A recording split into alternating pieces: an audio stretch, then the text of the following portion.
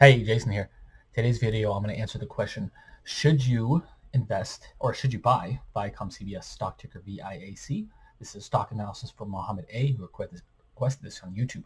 Before we get to that, though, I need to let you know you can get this series as a podcast anywhere in the world for free on all major podcasting platforms, Stitcher, Anchor, SoundCloud, Spotify, iTunes, and more. You can get this part of the I Love Value Investing podcast anywhere in the world for free. And if you like this video here on YouTube and our other videos, make sure to subscribe, hit the notification bell so you're notified every time we release a new video, and we're releasing new videos all the time. Okay, I don't want to do this. I apologize. I have to do this because every time I don't, I get nasty comments on here. So this is for your informational purposes only, to help you become a better investor faster by showing you the processes I use to find and evaluate stocks fast. I do not short sell ever. So I don't benefit of any company I talk negatively about. I also don't own any stock in a long position in any company I talk positively about. So I don't benefit from this either way. I'm doing this for your informational purposes only. The reason I'm doing this, again, is to help you figure out how to find these great stocks and evaluate them fast so you have a better chance of earning higher investment returns. These stocks, however, are requested at viewers or by viewers, sorry. Because of that, I often don't know what the company does. Today's case is a little bit different. I know a little bit about what they do, but most of the companies I research or do these videos for, I don't know what they do, and I keep it that way purposely, so I'm not biased either negatively or positively by what the company's story is. Because at this stage of the analysis, I don't care what the story is. I don't care what the CEO says the company's going to do. I don't care about their gigantic future plans. I don't care about any of that at this stage of my analysis. Why should you listen to anything I have to say? Because in the first 9 years of my career, I produced average annual investment returns of 23.5% per year on average in the portfolios I manage. This puts me just behind the great Warren Buffett, who produced 24.2% average annual investment returns in the first 9 years of his career at the Buffett Limited Partnership. My numbers legitimately make me one of the best stock pickers in the entire world, but I'm not saying that to brag. Frankly, it makes me a little queasy even saying that. I don't like talking about myself because this is all about helping you. But the reason I am saying that is because hopefully it proves to you I actually know what I'm talking about a little bit. Okay, so let's get to today's video. Again, I apologize for that. Don't want to do it. Have to do it. Okay, so before I even scroll down, first thing you'll notice here, if you've seen my other videos, we haven't talked about this yet. This company has multiple classes of shares. What does that mean?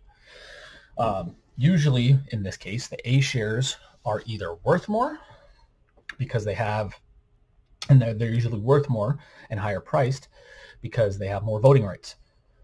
In this case, I don't know what Viacom CBS share structure is, but this is something you absolutely want to find out. If you have lower voting rights, if you have voting rights at all, again, depending on the class structure, you might not have voting rights at all. Those are called so-called tracking stocks. You want to find out what is this Class B shares mean. Excuse me. Okay, 2.4% dividend, market cap just under $26 billion. This is actually interesting. Again, I don't care for forward PE pretty much at all, but when I do, I want to see this number under 20. This is one sign at 9.97. The company might be undervalued. For those of you who do not know what CBS, Viacom CBS is, I'll read this description. And again, like I said in the intro to this video, I do know a little bit about what they do, unlike most of the other videos we do. Okay, so Viacom CBS is the recombination of CBS and Viacom has created a media conglomerate operating around the world. CBS television assets include the CBS television network, 28 local TV stations, and 50% of CW, a joint venture between CBS and Time Warner. The company also owns Showtime and Simon & Schuster. Viacom owns several leading cable network properties, including Nickelodeon, MTV, BET, Comedy Central, VH1, CMT, and Paramount. Viacom also has built several online properties on the strength of these brands. Viacom's Paramount Pictures produces original motion pictures and owns a library of 2,500 films, including the Mission Impossible and Transformers series. Okay, so these guys are a big deal in the media arena, but let's see what their numbers show. And I forgot to open these, so apologize for the few seconds it's going to take.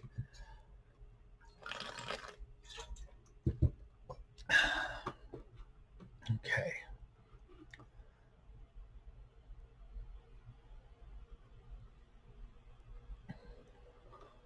And this is apparently frozen here, so I'm going to have to reload again. It's not showing me any info. And it's still not showing me any info. So I'm not sure what's going on here. But hopefully Morningstar isn't doing something weird with their key ratios tab again, like they did several months ago where they completely took it away. Okay. I don't see it again. Not sure what's going on. We'll reload everything.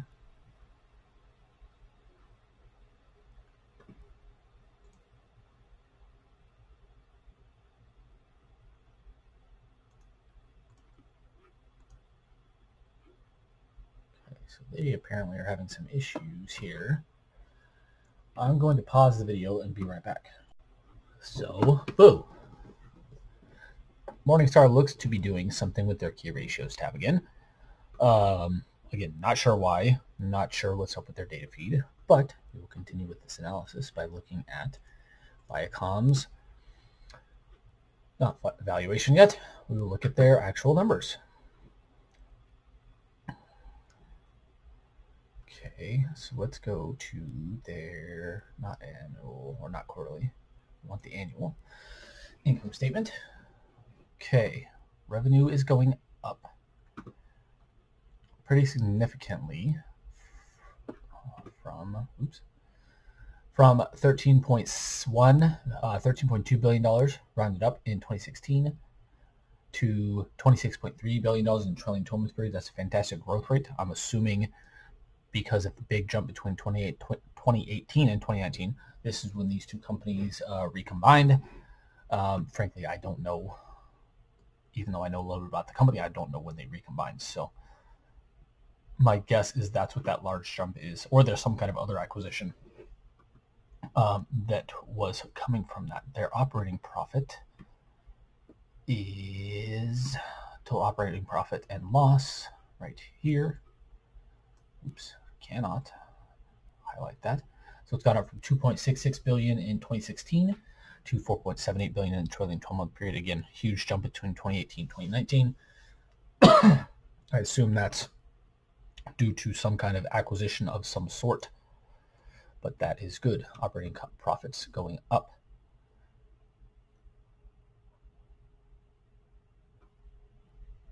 So here is actually a way to do this. If Morningstar is ever on the FUTs, having issues, not showing data, whatever, you can divide by 2.66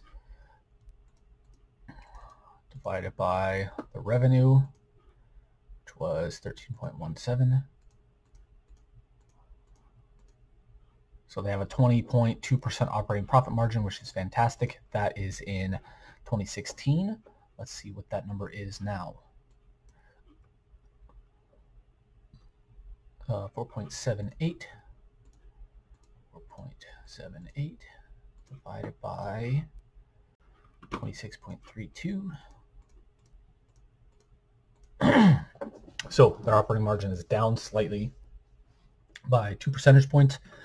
Not a huge deal, but again, we'd want to figure out why, and we'd also want to do this over the further trend as well, which we can't do right now easily because the key ratios tabs appear to be gone again. So what, oops, I need to go back over here for this one. What we're going to do here is we're going to assume it's in the 18 to 25% range, and that is fantastic. And I look for anything above 10% on a consistent basis, so that's very good.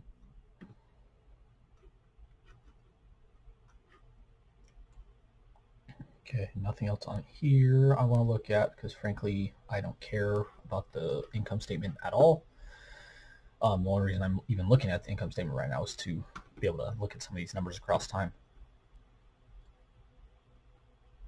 Okay, the cash levels have gone up significantly from 0.6 billion, so 600 million in 2016, to just under 3 billion at the end of 2020. I don't know why it's not showing the trailing 12-month numbers over here, or the most recent quarters numbers over here. Again, I don't know what goes into Morningstar's data. Apparently, they might be having some issues.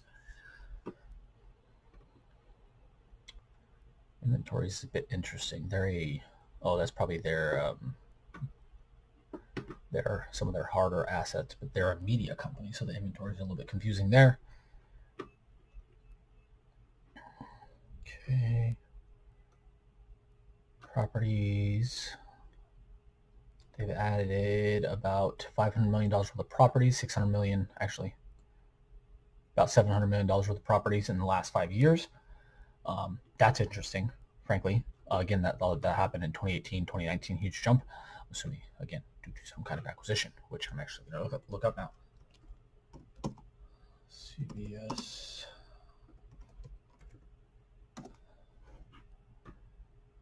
Yes, so that happened in 2019. So that's why there's a huge jump from 2018 to 2019. They remerged in 2019, August 2019, actually.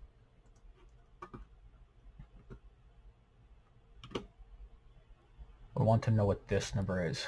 Other property, plant, and equipment. It says a random number by itself, and only in 2020 of $4.15 billion. I would want to know what that is.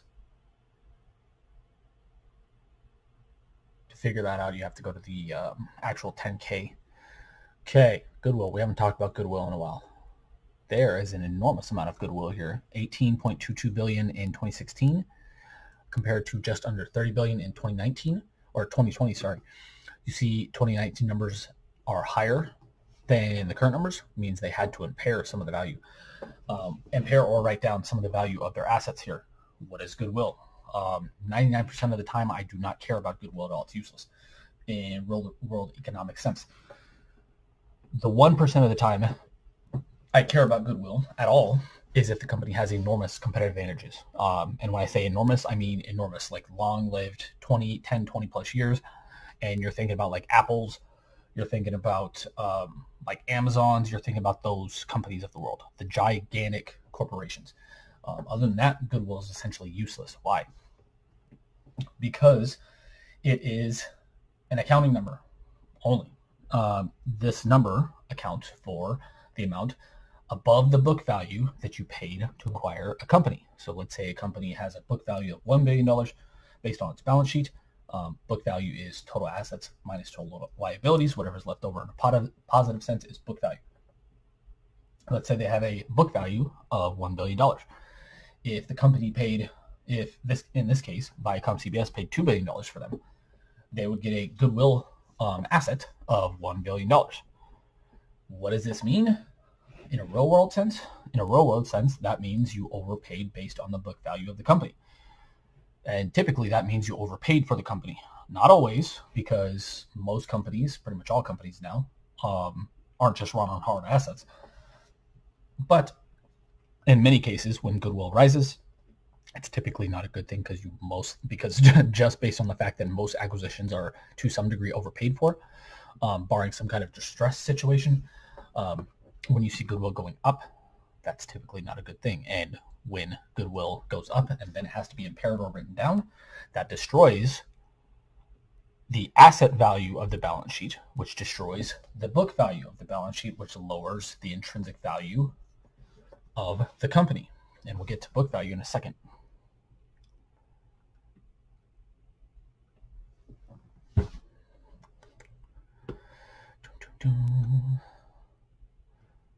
Okay, so accumulated impairment of goodwill in the last 5 years, sometime before the last 5 years, they've impaired a total of about $13.35 billion worth of assets. That means that due to some major impairments in the past, that they've lost or destroyed, depending on how you look at it, $13.35 billion worth of their value. That is a really, really, really bad thing.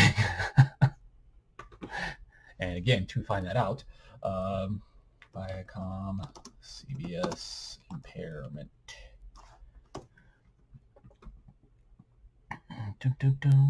Visually impaired, not what we're looking for. So they had a recent impairment of $46.6 million. That's not the big number, though. That's not the $13.35 billion.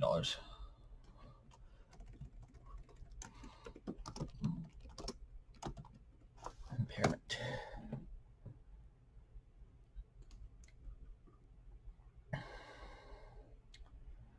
$13 billion in annual content spend. I'm not seeing this, and it happened sometime before the last 5 years. So I can't say for certain what it is, but I can say for certainty that that is a very, very bad thing. The reason being is because that means if their $52.66 billion in total assets they had now would be worth $13.35 billion more. So almost, what, $66 billion would be their total asset value if they didn't have to impair that amount.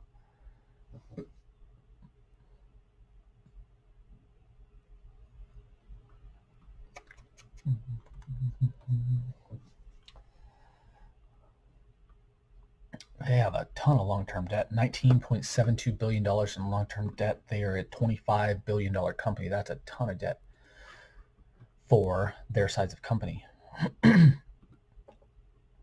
Actually, when you include their capital leases, it's $21.3 billion, which is almost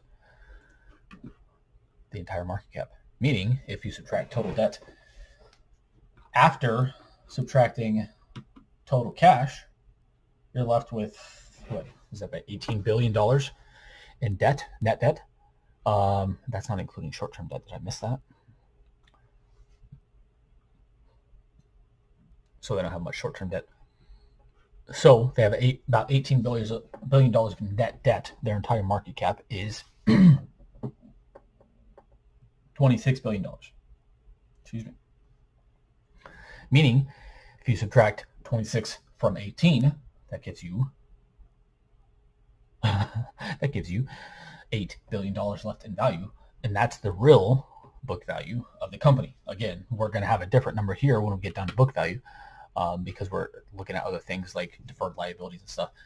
But that gives you an illustration of how much value debt can and often does destroy. So where is their total equity? So they show about $16 billion in book value of the company. I would put it lower, frankly. Actually, it's going to be negative, isn't it?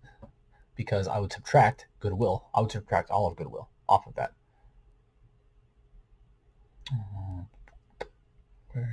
Yes. So after subtracting goodwill, they have, which is $30 billion. By my estimation, again, this is what I would do in a real world sense. I discount book value anytime I do, or I discount goodwill anytime I do a book valuation of a company. They have negative, what is that, $14 billion in book value, meaning book value is another proxy. It's also called shareholders' equity. Shareholders' equity is another term for the company's shares. So all else remaining equal, this means that the company's shares, based on its book value only, are worth less than zero. Now, that's not how it works in a real world sense, because you have companies' operations, which book value here, and the balance sheet doesn't consider. But this is a massive red flag, because their amount of debt is a huge drag on the company's value. Most of all, again, if without the goodwill, which is not a real world economic number, doesn't add anything economically, and again, 99% of cases, to the company's operations. In a real world sense, this company has negative $14 billion worth of shareholder equity. That is, again, not good. That puts enormous risk on the company, especially since, well, we haven't looked at the free cash flow yet, because we can't look at the key ratios tab.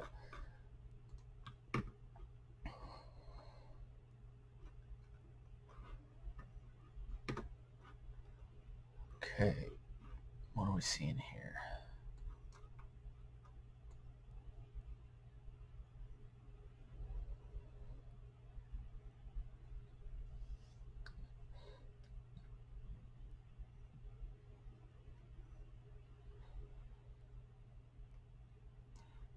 huge negative numbers, negative 14, negative 12, negative 11 billion dollars. What are those coming from?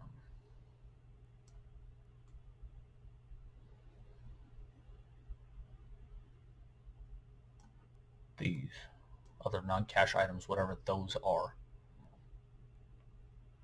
And without actually, again, digging into their financials, we don't know what those are.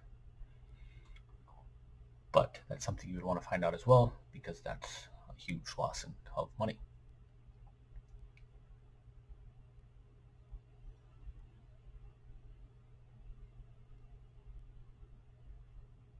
Or if those are impairments, because it happened after 2018. I didn't see any impairments after 2018 on the balance sheet. That was just total accumulated impairments. Let's go back to the balance sheet.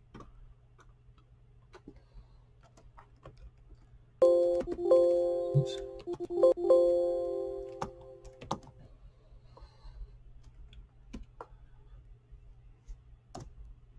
Impair. So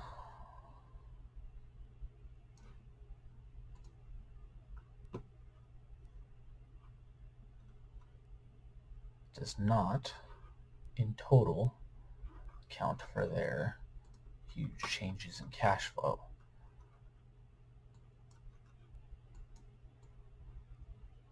Interesting. I'm assuming it has something to do with the acquisition, because they had $1 billion negative in 2018, and then all of a sudden in 2019 they had $14 billion, and then 2020 almost $12 billion negative.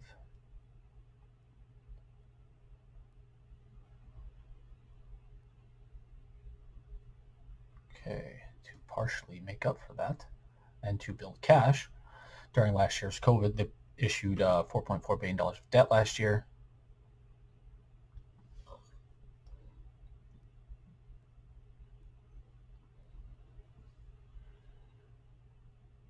Most of their cash last year actually came from the net proceeds of that debt issuance, which is not great.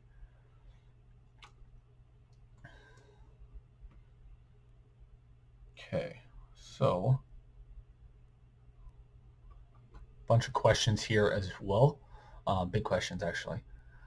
Again, I can't figure out what these other non-cash items are, because Morningstar doesn't say what these are. And again, without me actually calculating it out myself, I don't have a guess either. Total change in other operating capital. Yeah, it doesn't say. So without digging into their 10K, Viacom CBS is, in my estimation, based on what I look for in the portfolios I manage, way over indebted. Their book value is actually negative when you account for goodwill, which again I would do. That's another massive drag on the company. Those two right there, and the questions we have on the cash flow statement here are enough to say I wouldn't invest in the company. But let's go up here. Look at the valuation.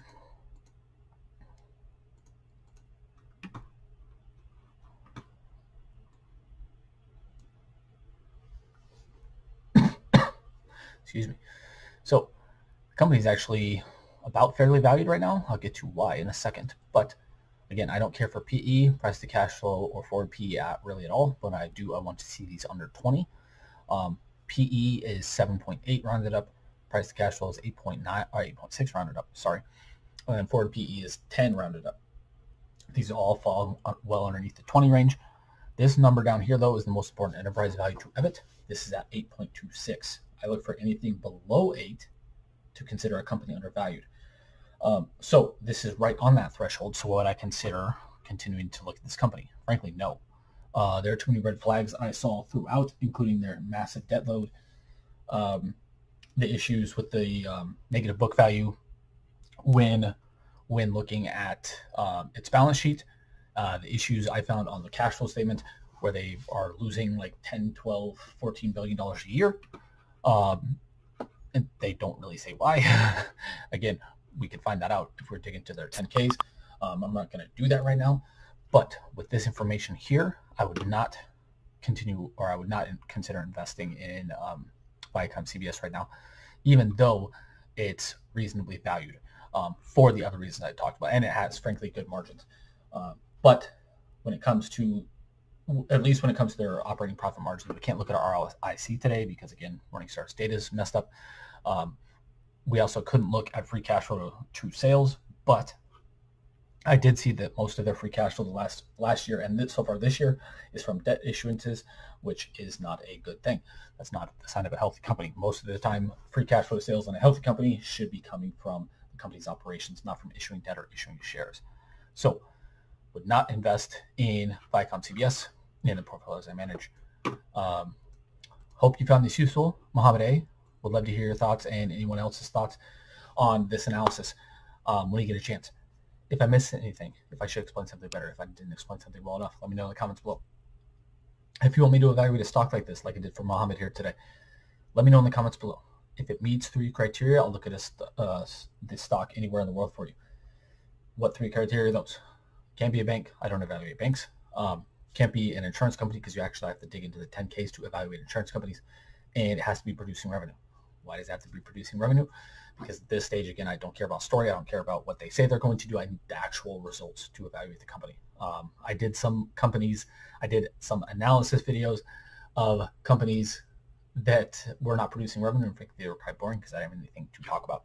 So if it meets those 3 criteria, I'll look at a stock anywhere in the world for you. Let me know in the comments below. If you're watching on YouTube, thanks so much. I really appreciate it. Make sure to like, love, share, subscribe, all that good stuff. Comment as well. And if you do subscribe, make sure to hit the notification bell so you're notified every time I release a new video, and release new videos all the time. If you're listening on the podcast, again, thanks so much. Really appreciate it. We also really appreciate all that same stuff, but on the podcast specifically, we'd also really appreciate a review. The more reviews, views, and listens we get on our content, the more people we can help. If you're looking for more specific help on how to become a better value investor, or how to become a better investor, make sure to check out our free resources below, including our 5 free gifts, where you can get our full valuation template or analysis template for free. As part of the 5 free gifts. You can also get a free PDF copy of my book, How to Value Invest, and a free copy of our guide, 7 Tips to Picking Great Stocks, and 3 Times You Must Sell. You can get all 3 of those for free at the links below. And if you're looking for more specific help from me on how to become a better investor faster, make sure to check out the information below for our newly relaunched masterclass. We're already getting students in. We're going to start live sessions soon. And if you'd like to join us, make sure to check out the information on masterclass below. Until next time, have a great day. Talk soon.